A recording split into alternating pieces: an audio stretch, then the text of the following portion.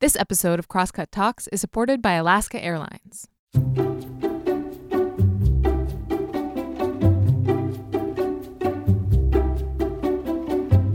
Hey, welcome to Crosscut Talks. I'm Mark Baumgarten, the managing editor at Crosscut, and today we're talking about the return of travel.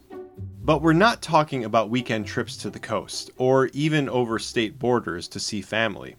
Sure, those trips were unthinkable for many Americans who were holed up at home as the pandemic raged, but with vaccination rates climbing, those journeys have returned with some normalcy for many of us. What hasn't returned yet, at least not with any sense of normalcy, is travel abroad. Many countries have been reopening their borders to Americans, though there are restrictions in many places requiring proof of vaccination or even a negative COVID-19 test. And in some parts of the world, the pandemic is still raging, and you probably don't want to go, even if you can. Then there's this. The world has changed.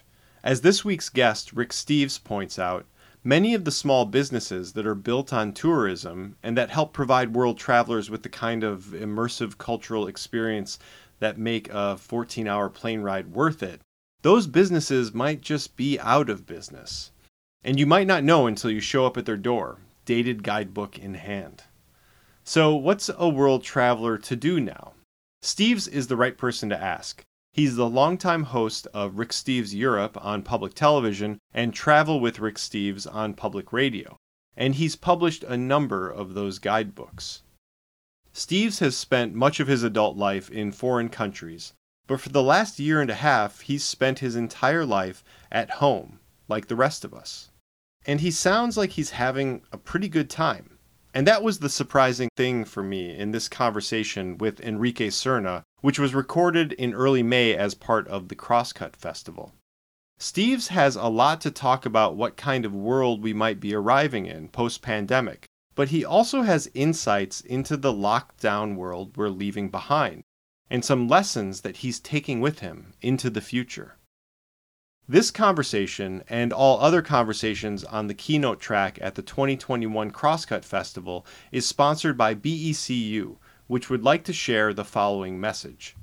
BECU believes every forward thinker deserves added momentum, so for over 85 years they've offered financial services and support to the community. Members have access to local financial centers, over 30,000 ATMs through the co-op network, and online resources. BECU is a member-owned credit union that puts people over profit. Learn more at becu.org, federally insured by NCUA. This session is also sponsored by Bloedel Reserve on Bainbridge Island, 150 acres of tranquil gardens, forest, water, and wildlife. All right, I hope you enjoyed this conversation. If you have any feedback, please send it to talks@crosscut.com. Okay, on with the show.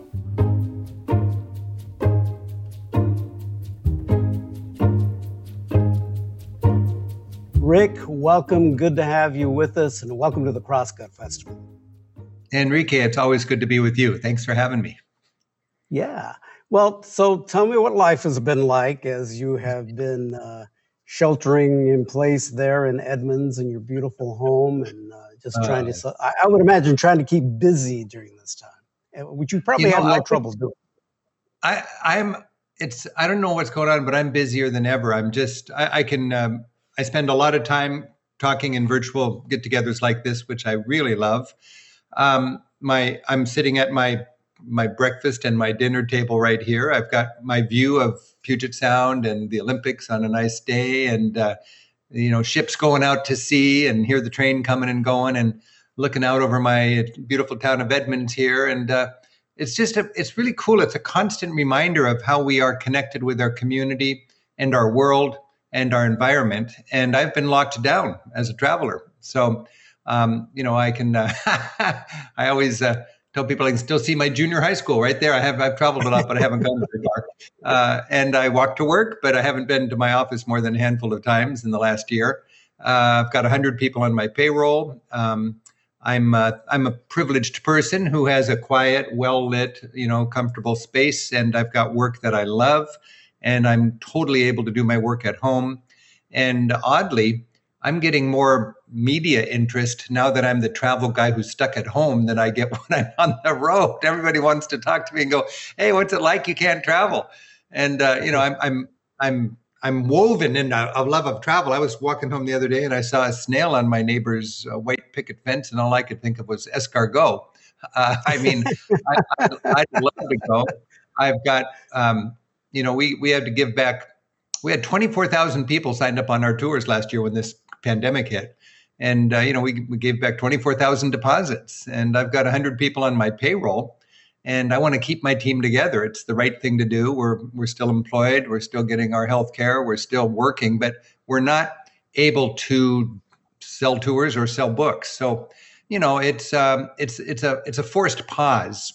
And I've been making the most of it. I mean, I've been thinking a lot about employing a traveler's mindset right here at home, Enrique. And I've realized, I've been a travel fanatic ever since I was a teenager. Right. I've spent a third of my adult life living out of a carry-on-the-airplane size suitcase, hanging out with people who find different truths to be self-evident and God-given, and learning from it and taking notes and writing and making TV shows and guidebooks and so on.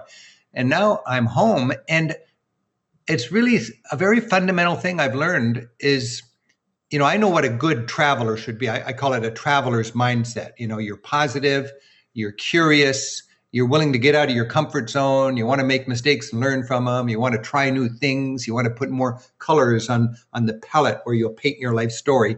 And you can employ that traveler's mindset right here in wherever your home is. And what is that? So what is a traveler's mindset, particularly when you apply it here at home, not in Europe?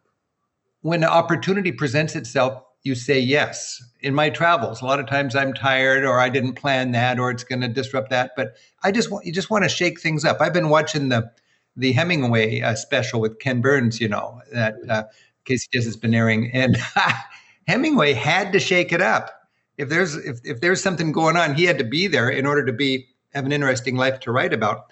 And when you travel, you want to say yes to those opportunities. You can do that at home.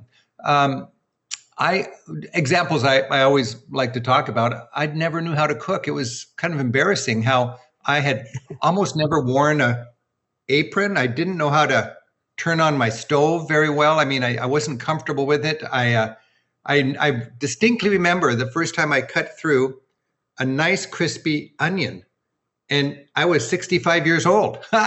And it's a whole new world. My girlfriend loves to cook, and we've spent a lot of time together. And I always think, I've got no regrets. I love the way I've led my life, but I have missed out on the joy of cooking and shopping and helping out in the kitchen. And now I do that. I look forward to shopping for groceries. Managing the inventory, what's coming on the farmer's box this week. Talking about what you cooked as you eat it. I just spent a lot of money on a nice set of knives. My kids are saying, "Who is this man?" And that, to me, a reminder, not that cooking in itself is important, but you can think you know what your priorities are. And that's because of a lot of odd little circumstances. And my priorities have been travel, and I love teaching, and that's my niche in life, and that's where I'm supposed to be. But if I can't travel, I can still shake things up. I can carbonate my life, even if I don't get on an airplane. Another thing, Shelley, my girlfriend, has 2 beautiful dogs. And when I met her, I thought, oh no, this is such a beautiful person, but dogs, I just didn't get dogs. I never had time for dogs. And I thought, well, I'll give it a whirl. And I love dogs. And now I understand why people walk dogs. I don't even want to say what I thought about people who walk dogs until now. I just didn't get it. But it's a beautiful dimension. Rick Steve has been rediscovering himself. All right. During all this time. Yeah. What I discovered was the joys of an Instant Pot, because I've learned to do a lot of cooking with an Instant Pot. Yeah. Well, the cool thing, Enrique, is there's so much to be enthusiastic about life over. Hummingbirds. I'm really into hummingbirds right now. I've never even noticed hummingbirds. And now I think we're the most popular little stop on the block. I'm more tuned into the environment. For me, every sunset is like a devotional. I just take a moment and I enjoy that sun going down. In fact, I've got a little routine where I play taps when the sun goes down, and Right. I think my I know that. neighbors like it, and I just love doing that. And it's just that moment when we're all together and we all focus on the environment and look at the sun, and when it's done, we all whoop and clap and we go, "Yeah, we're going to get through this thing." Now, one thing you've still been doing is that, and you've had thousands that have been joining you online with this, is doing a Monday night travel party. Tell me about that. Yeah. Yeah, I was just, every Monday I got about 5,000 or 6,000 people that come into my home, and it's fun. I scurry around and I get set up and I'm cooking and I'm sharing food and drink from the place we're going to be traveling. I'm using a wonderful, Zoom webinar technology. It's just a free, fun party for travelers. And I thought, normally I'm in Europe, Enrique, for 100 days out of the year doing my work. And then I come home and I'm gone a lot when I'm home because I'm traveling around the country giving talks. Of course, I haven't been traveling around the country. So I've got that bandwidth to do something in a time consuming regular way. So I committed myself to hosting this Monday night travel party. And it's just taken off. And we probably have about 8,000 or 9,000 people that sign up each week. I do 2 shows. And every week I go somewhere new. And I show, I broke apart our TV shows for a program I made for teachers called Classroom Europe, where we have 150 TV shows that we've aired here in public on KCTS for 30 years now. And we broke it into 500 teachable clips. So teachers can scramble and put together playlists and homeschooling parents and so on. And that's a program I'm really excited about and proud of and happy to give to teachers. It's my gift to teachers who I have so much respect for. And I've realized I can cobble together fun little versions of a TV show with a particular playlist. And then I've got my finger on the pause button and I pause and I explain to people what we were doing when we filmed it and what was happening and a few little updates. So we do that. And then I'm eating different things from different countries. And it's my Monday night travel. And it's vicarious travel. It's virtual travel, Right. but it's the best we got right now. And Yeah. I'm just impressed by how many people are really hungry for that. So, and you're still traveling. You're still telling people about what's happening around Oh, yeah. food-wise and giving information and keeping yourself active. How do people sign up for that? Oh, they How just do go to they Rick's, sign- go to my website, and right on the homepage, you'll see Monday Night Travel. And you just click through. It's totally free. And you choose, do you want the 5:30 or the 7 o'clock show? I'm a little tipsier and looser on the 7 o'clock show. So if you can schedule that. Is there a little wine going on there, Rick, that you're sipping while Every you're doing night. that? I know you like your wine. So yeah. Yeah. Well, let's talk a little bit about what's happening in the news. I read recently in the New York Times that the European Union is saying that they think that people can be able to travel to Europe maybe as early as this summer. What do you think of that? You think that's really going to be possible? Well, if you're hell-bent on traveling, you can travel right now to certain places. Right. Patience is not an American forte. It's certainly not a Rick Steves forte. No But kidding. for the last year, patience has been my middle name. People are asking me, when can we go? Can we do this? Can we game it and get over there before everybody else? And I'm just saying, take a breath. This is God's way of telling us to slow down. Let's just take this little sabbatical from all of our travel. We will be able to travel soon enough. And if it's just, if you want to get for first out of the gate, you can do it. But I don't want to fly all the way to Amsterdam to eat in a bubble so I don't get somebody else's germs. For me, social distancing and Rick Steves style travel have nothing to do with each other. I am the opposite of that. I go to Europe for the people. Wherever you're traveling, but my beat, of course, is Europe. But if I'm making a guidebook or making a TV show or leading a tour, the measure of how good the work I'm doing is how do I connect my people with people in the land we're traveling to? And, there'll be certain safeguards and changes we'll make going forward post-COVID, and we can talk about that. But right now, I would just say we're on a trajectory towards normalcy. Without the vaccine, it was testing and it was whack-a-mole. But now, once we get to herd immunity, we're going to be where we want to be, but we just got to get to herd immunity. Now, I'm very thankful that, well, first of all, I was disappointed in how Europe was doing in the last 3 or 4 months. And I was disappointed on how Americans are reluctant, a lot of them, to take their vaccine. So that's bad news. But thank goodness we've got capable government, good governance. We've got a government that believes in science. We've got these vaccines, and we've got a push now to get people out to get that. We're talking rich country to rich country travel, EU, United States. When they're safe and when we're safe, assuming we've got, the transportation conditions, there'll be travel. We won't be traveling to the poor parts of the world because by the nature of our big gap between rich and poor in our world, it's the rich countries that will have their bubbles where they can travel. I believe New Zealand and Australia already have that.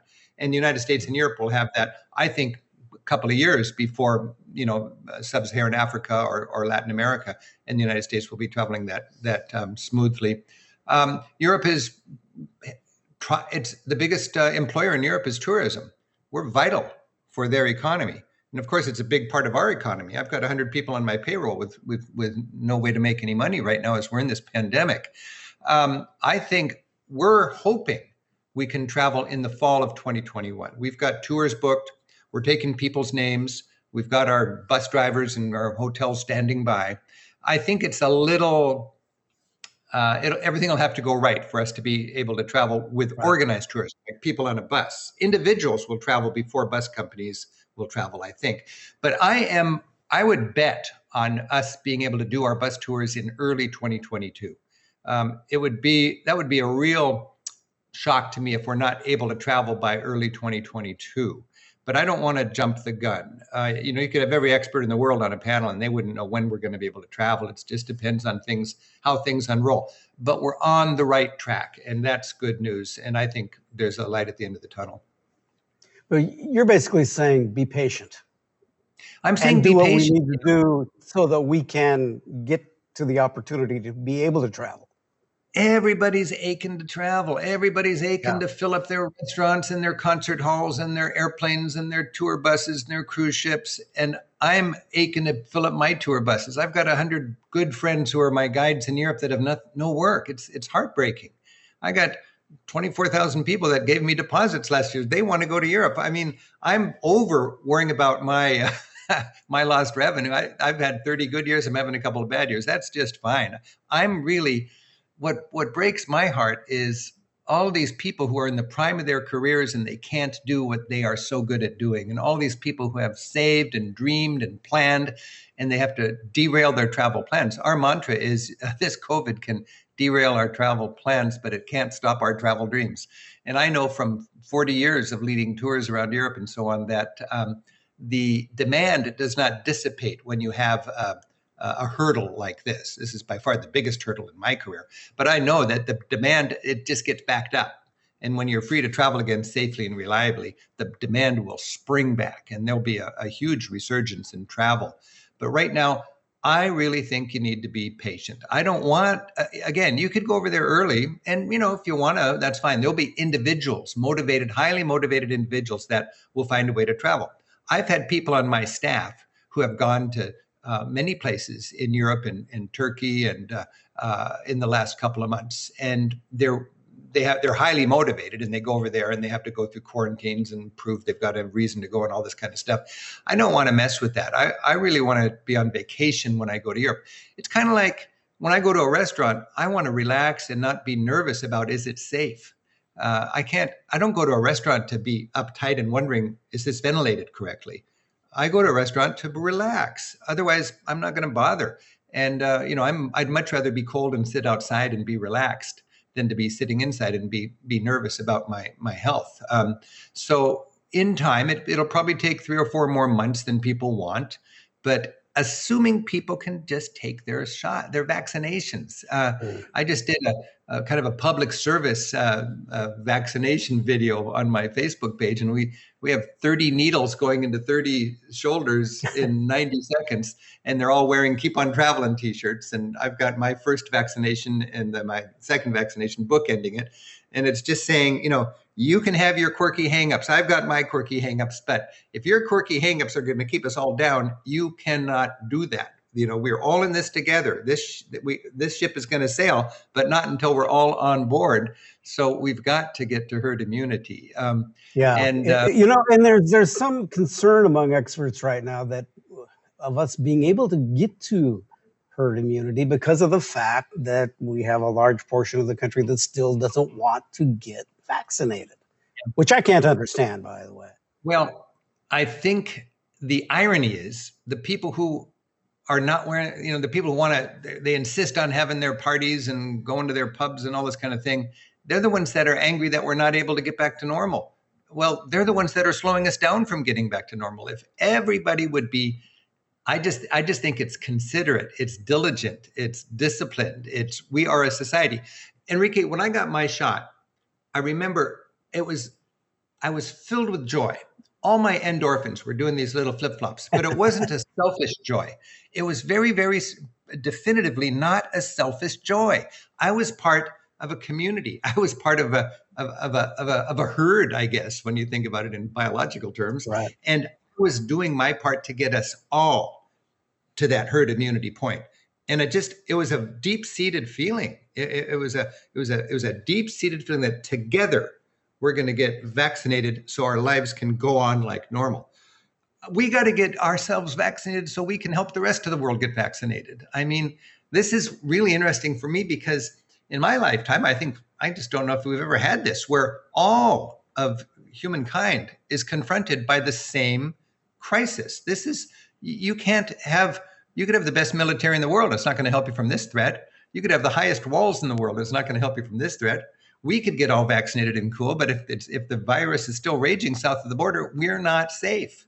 And if you think we are safe, you're absorbing the wrong kind of news. I think we are all in this together, and we can get through it together.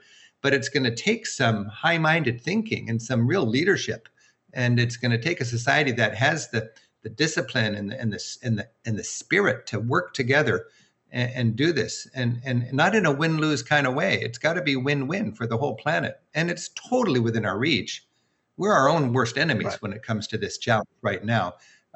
So we've got science on our side. We got plenty of money to get everybody vaccinated. It's just a matter of why are you politicizing a vaccine? That's just the question to me. Yeah. Well, I mean, you've talked in written books about, travel as a kind of a political action, or just being able to go and travel and to educate yourself. For us, and to be able to travel again and to be on a Rick Steves tour or go to Europe on your own or whatever, it's going to take that action for all of us to get together to get a shot. And the shots, Enrique, you hear a lot of people talking about a vaccine passport as if that's some big threat. Right. When I was a kid, I never traveled without this was my passport, and this was my yellow international certificate of vaccination. You didn't travel in the 70s without this. I don't think I could go to Germany without this because they wanted to be sure I had my shot.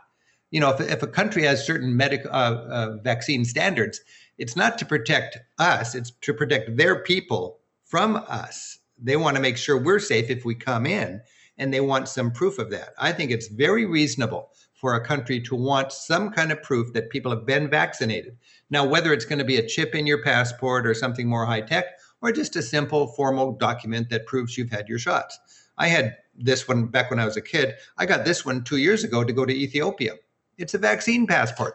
And I had it before COVID because Ethiopia wanted to make sure I had my some kind of shot. I forget even what it was, but they had a lot of people get shots before they travel to some places, particularly third world countries these days. So it's not unusual. It's just to me, it's common sense more than anything else. It just occurred to me, it's unusual to somebody who's never had a passport.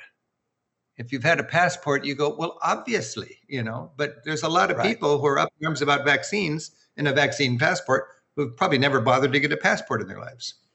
But I want to ask you, in this time, how should we be preparing for the time to be able to travel again? What should we be thinking about? Seems like we could be using our time to think about that. Yeah. Well, for me, again, this is just, I always find myself play the cards you're dealt, and take this as, for me, this is sort of therapy for a workaholic. I'm enjoying this break, this pause, and I don't want to rush it because that's going to accomplish nothing. So be patient. When we do travel again, there will be certain safeguards that help us stay healthier, whether it's COVID or just hygiene in general. I mean, I think we'll have no-touch menus. I like it when you go to a restaurant, you shine your phone on the QR code and you got the menu right there. There'll be those kind of innovations. Our tours will have less people on the bus in the future. There's going to be 24 people instead of 28 people on a 50-seat bus. So everybody has a couple of seats. But we got to be realistic. You got to pack the concert hall. You got to pack the plane, the hotel, the restaurant, the tour bus if you're going to have good business. I'm an example because I do bus tours. But if I was doing a concert hall or whatever, you got to pay your staff well. You got to offer a product that is quality and costs money to provide. You got to have an affordable price so it's considered a good value by your customers, and you got to be able to make money on it. All of that requires pack the concert hall. You can't do that with 25% capacity. So in Europe, we've got to wait for the time when we can have the airplanes full and so on so it can be affordable. My big concern is after COVID, how many of the little businesses will still be standing? That's what's going to be heartbreaking for me. And the first thing I'm going to do, we've already scheduled it. It's going to be in March next year when Europe, we think, is going to be a post-COVID reality that we can research. I want to know how many little cute guest houses and bed and breakfasts and trattorias and fun little artisan shops that we've known and loved and recommended for decades are still going to be there. Amazon's going to be here and Subway Sandwich is going to be here and McDonald's is going to be here. But what about these little places? The reasons I love to live here in Edmonds, or the reasons I love to go to small towns all over Europe. What will be the impact of COVID? And it may be minimal or it may be huge. I've got a friend who runs a museum in the United States, and he's been, they were closed down, and he figures a good percent of the museums that have been closed for so long will never be able to open up again. So we need to see what that reality is going to be. And then I think we're going to want to patronize little companies to help them stay strong as much as possible through this COVID time and even coming out of it. Also in Europe, a big problem has been in the past crowds. And we were getting to the point where, ironically, people were actually anti-tourism in places like Barcelona, Amsterdam, Venice, Florence, because there's so many crowds. I think we should spread out a little more just because it's better travel. There's so much to see, and we don't need to all be this Instagram mentality where we go to the same place to get our selfie with the same angle. Let's not have herd mentality that way. Let's get our herd immunity, and we'll spread out a little more and enjoy Europe on our own terms. So, Rick, we got just about a minute left.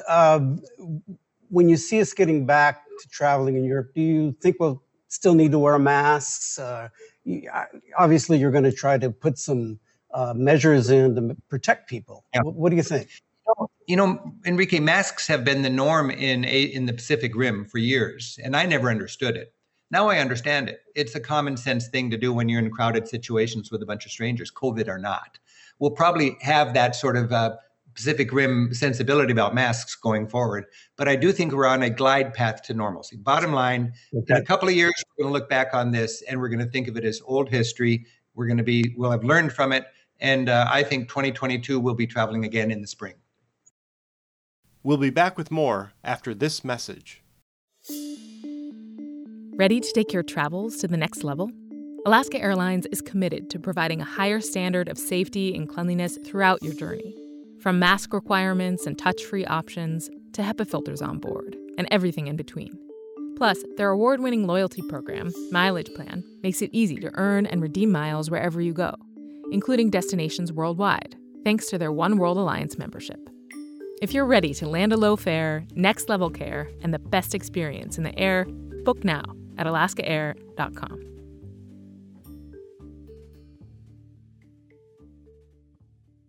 We're going to have a bit more of a conversation with Rick, take some of your questions, and if they can share some of those questions with me, that would be great. Here we go, Rick. And, Rick, if we can go through as many of these in the amount of time that we have, going to have about 10, 15 minutes, and I want to get in as much as possible. So here we go. Sounds good. When do you foresee new editions of travel books being available once businesses overseas are able to open again? You're asking when will updated travel? Yes, new editions of your travel book be available. Okay.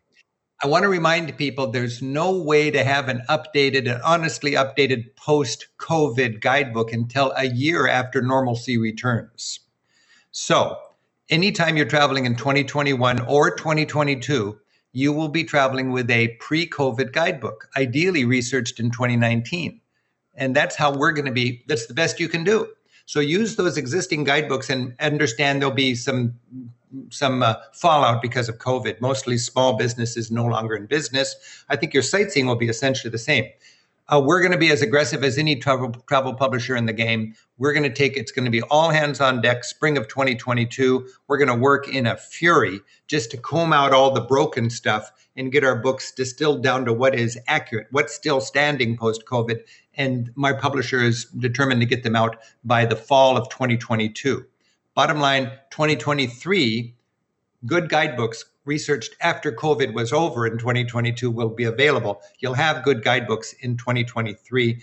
In 2021 and 22, use the existing ones and be flexible. All right.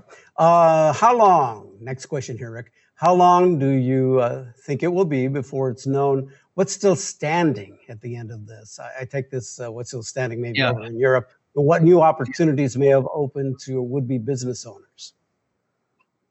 Yeah, I think it's the big mystery, what's still standing. I've got friends that run little museums and they're in crisis right now. They have to pay their rent and they've got no revenue. And it's, one winter is a lot, 2 winters. If there's no travel this coming winter, that'll be really tough. I think there'll be a lot of small businesses, both here in our communities. Think about what's going on in our communities and where we like to travel. We won't know. But on the other hand, people are resilient and a lot of governments do a little more to help their our government's doing a pretty good job of helping out too. So governments are getting on there. I think it's going to be all right, but we got to remember that there's going to be a lot of people's entrepreneurial dreams that just get dashed by this. All right. With many Americans working remotely as an effect of COVID, do you think longer holiday stays and extended vacations will become a more popular trend in travel? I've just interviewed somebody for my radio show. It's called The Digital Nomad. And he's living in Kazakhstan just because he likes to live there for a while and then he'll live somewhere else. He's lived in dozens of places and does his work remotely. My son lives in Medellin, Colombia, and he does his work remotely. There's all sorts of opportunities now where people are going to do that. And I don't have the psyche to work. I guess I do because I work all the time, but when I'm on vacation, I wouldn't want to be going to the office. I love my work. So that's a different thing. But people have the option now to go to Hawaii with their family and do their work. My daughter's a school teacher, and as long as they were going to school virtually, she could be up here instead of in LA where she lives. She could be visiting her mom and dad and she could still be going to work. So that's a new opportunity. That's what I call a Corona bonus, I know churches, churches have made and places of worship have become expert now at virtual services. And it's amazing how good they are. That got off to a rocky start. And now, attendance is holding and offerings are holding. And I think that when coming out of COVID, now it's going to be a hybrid. Instead of having small jobs for the assistant pastor to go to some, retirement home and meet with people there, everybody can either go to church physically or tune in virtually, something they didn't have an option to before COVID.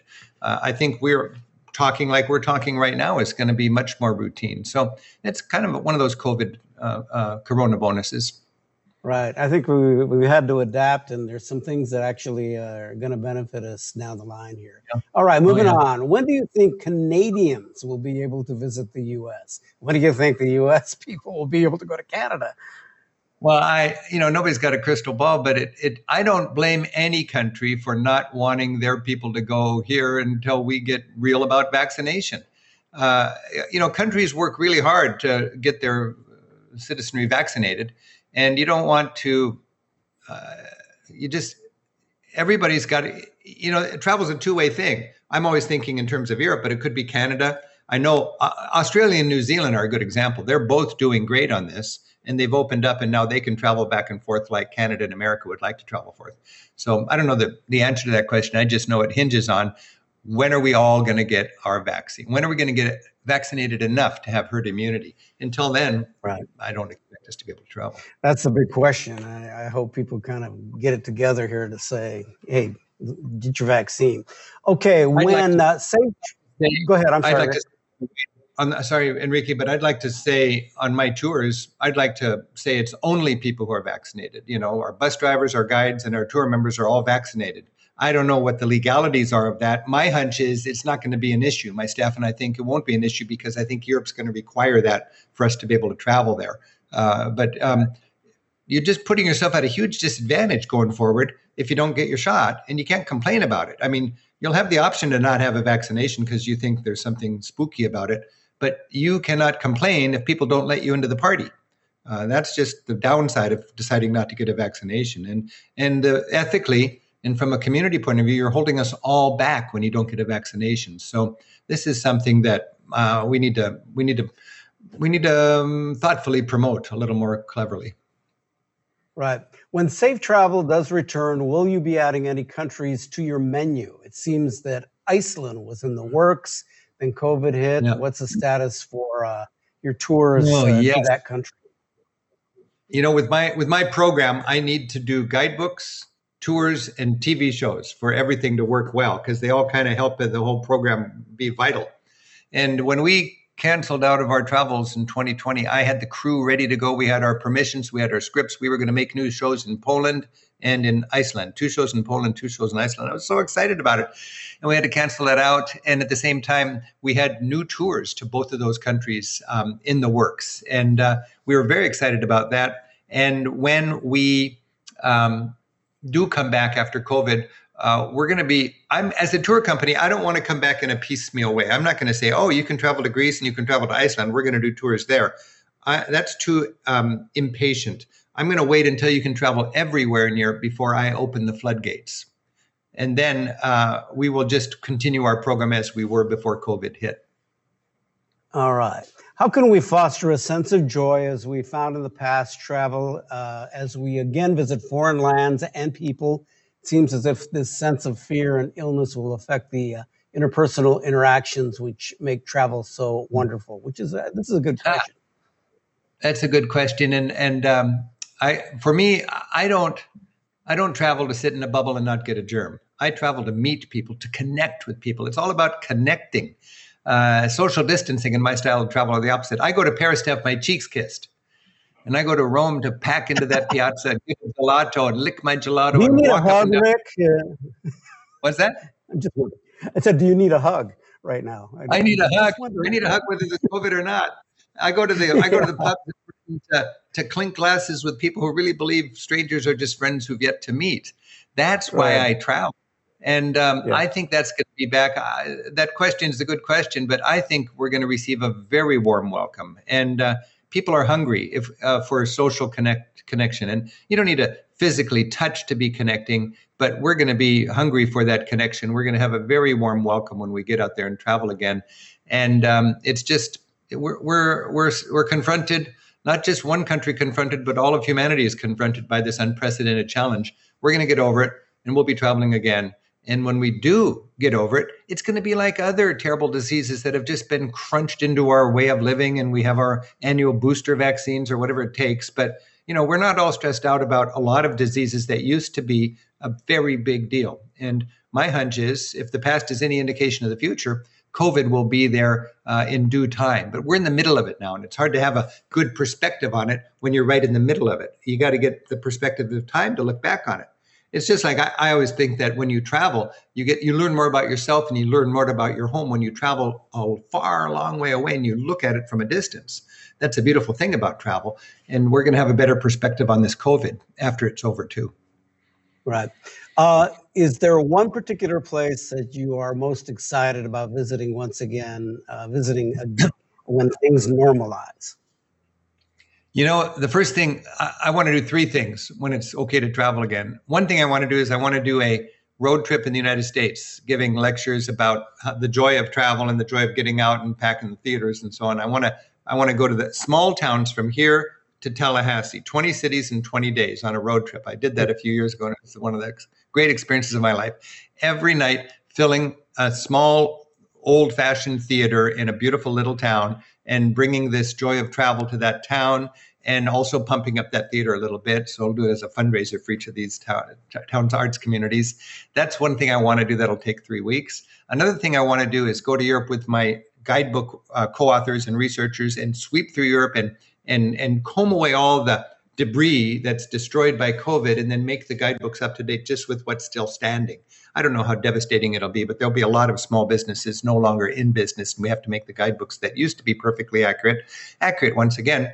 And then my daughter is getting married to a wonderful guy named Damien, and I had actually booked one of our flagship tour, the Best of Europe in 20 Days tour. My son was going to be the guide. He's one of our ace guides. And I was going to I filled the whole bus with Jackie's in-laws. She's got they've got a big family from all over the Midwest. Most of them have never been to Europe. And I thought, great, we'll get to show them Europe. It'll be a wonderful gift for the whole family. And I'll get to know Jackie's in-laws. And I'll go on a Rick Steves tour and do something I've never done before. Just relax and have a great time. So that would have been, we didn't cancel that. We had to delay it, and we're going to resurrect that dream as soon as we can when we come out of COVID. Right. When you're able to travel again, will you be focusing primarily just on work in Europe for a while, or do you have any more non-European trips that you're planning for yourself? Yeah. You know, for 30 years, every 2 years, we've done a new series of Rick Steves Europe episodes, 12 or 14 new shows every 2 years for KCTS and all of public television.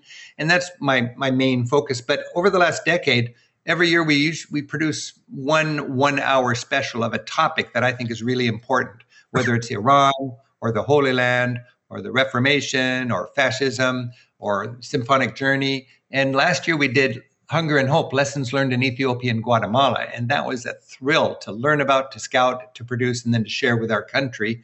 And I'm so thankful to have a platform like KCTS provides to be able to bring home those lessons. These are important topics that curious, smart Americans are steep on the learning curve about, and we can look at it from a traveler's perspective. And that's just a fun little niche I've found. I would love to do more of those, but right now on deck is I'm doing a 6-hour mini-series of the story of Europe's art and architecture. It's one I've been working on on the side. I've been collecting an archive of footage over the last 15 years. And now we're putting it together, and I've got the scripts roughed out, and it's going to be 6 1-hours, and God willing, we'll be able to share that on KCTS a year from this fall. Okay, Rick, we only have about a few minutes left here, and I've got about 5 questions. I want to go through these quickly, and if you can give me just some really short answers, that would be great. I just want to make sure everybody gets their question answered. Here we go. What are some ethical travel practices we can follow as we begin to travel again? Well, consider the impact of Airbnb on existing communities. It drives out the local people so the tourists can get the front row in that town. And also consider the impact of your travels on climate change. I don't want to be flight shamed out of my travels, but we do contribute to climate change, and we can mitigate the carbon we create by supporting an organization fighting to help our planet do well in this struggle. It takes $30 smartly invested in carbon mitigation to negate your flight to Europe and back. Okay, post-pandemic, how important do you feel it is to add travel insurance to your trips?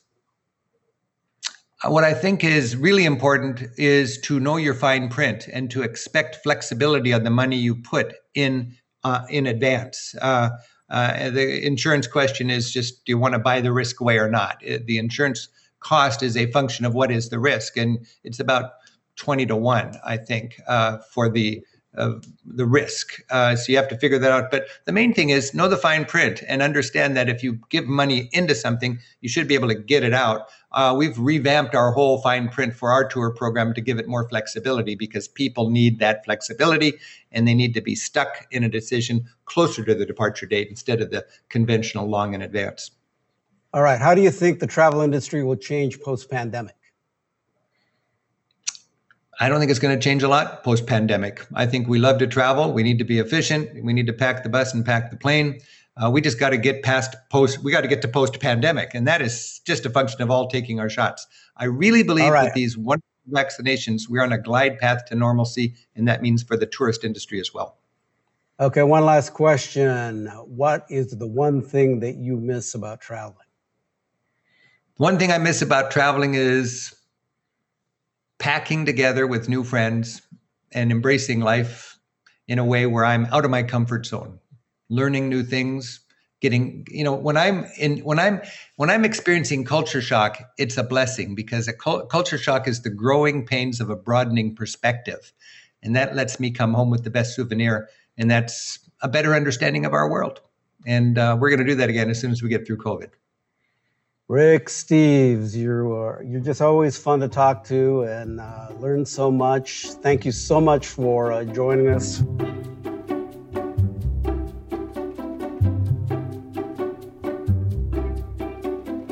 And that's it for this week's episode. Thanks to Rick and Enrique for the talk, and thanks also to the folks in the audience who asked questions. If you'd like to be one of those audience members for a future Crosscut event, go to crosscut.com/events. This episode of Crosscut Talks was engineered by Chi Lee. The live recording was engineered by Rusty Bacall and Victoria Ralph, and the event was produced by Jake Newman and Andrea O'Meara. Ann Krisnovich and Mo Klaub managed our audience engagement. If you'd like to subscribe to Crosscut Talks, you can do just that on Apple Podcasts, Spotify, Stitcher, or wherever you listen. For the latest political, environmental, and culture news from the Pacific Northwest, visit crosscut.com. And if you would like to support the work that we do at Crosscut, whether it's the live events we host every month or the in-depth reporting we deliver every day, go to crosscut.com/donate. Crosscut Talks is a product of Cascade Public Media. I'm Mark Baumgarten. We'll be back soon with another conversation.